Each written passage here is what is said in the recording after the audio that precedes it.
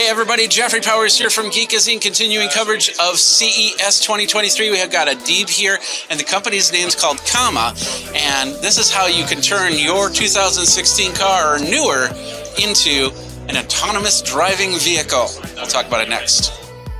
Tell us a little bit about how you guys came up with this, how it's all started and all that. We started by selling this. This is the very polished version, but we started with selling some rougher versions of this, and it was called an Eon. And then so OpenPilot's been in development. That's the software that runs on the device for about 6 years now. Okay. So it started as a highway drive assist, and now we're a really good highway drive assist, as you can see. You can use it on city streets with our latest updates. How hard is it to install into a vehicle? It takes about 15 minutes, about as difficult as a piece of IKEA furniture.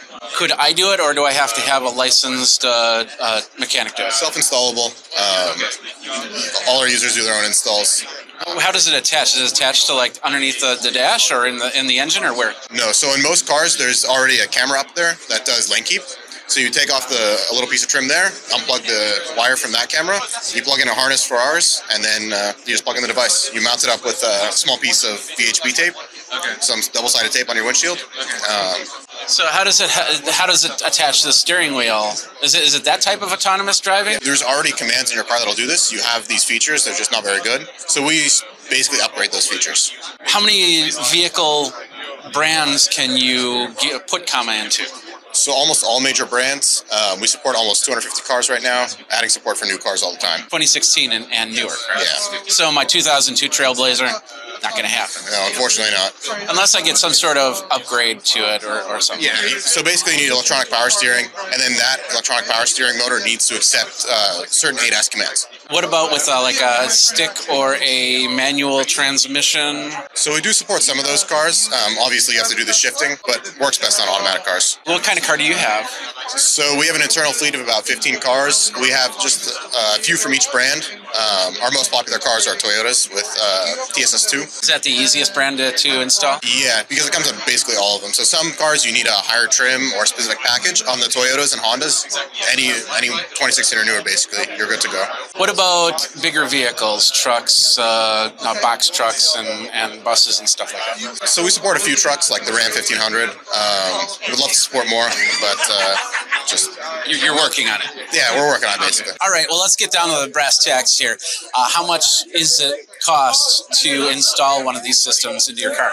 So the device here starts at $14.99, and then you pick up a $200 harness to connect to your specific car, and then that's your all-in cost.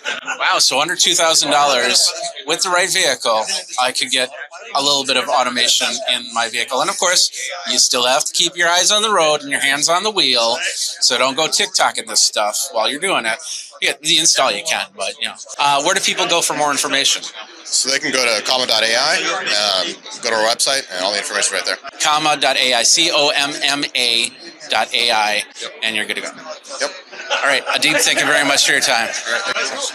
All right, there you go. Awesome stuff here at CES 2023. Thanks to Adib, thanks to Comma. Being able to put aftermarket into your vehicle that you can do, it sounds fairly easy to do. If you can change a car stereo, you should be able to change this. That's pretty sweet. Jeffrey Powers here from Geekazine. We got a lot more action covering CES 2023. So go ahead, geekazine.com, youtube.com/Geekazine. Go ahead, like, subscribe, comment, bell notification so you know when the next video comes out. Till next time, you guys geek out and drive on. See, this is where I walk away from the camera, but the problem with a 360 camera is I'm still in the frame. This is crazy. Crazy. So I'm just going to walk around like this for like 2 pugs. You guys want to see these in HD, or do you guys want to see these in 360? Let me know in the comments below. Geek out.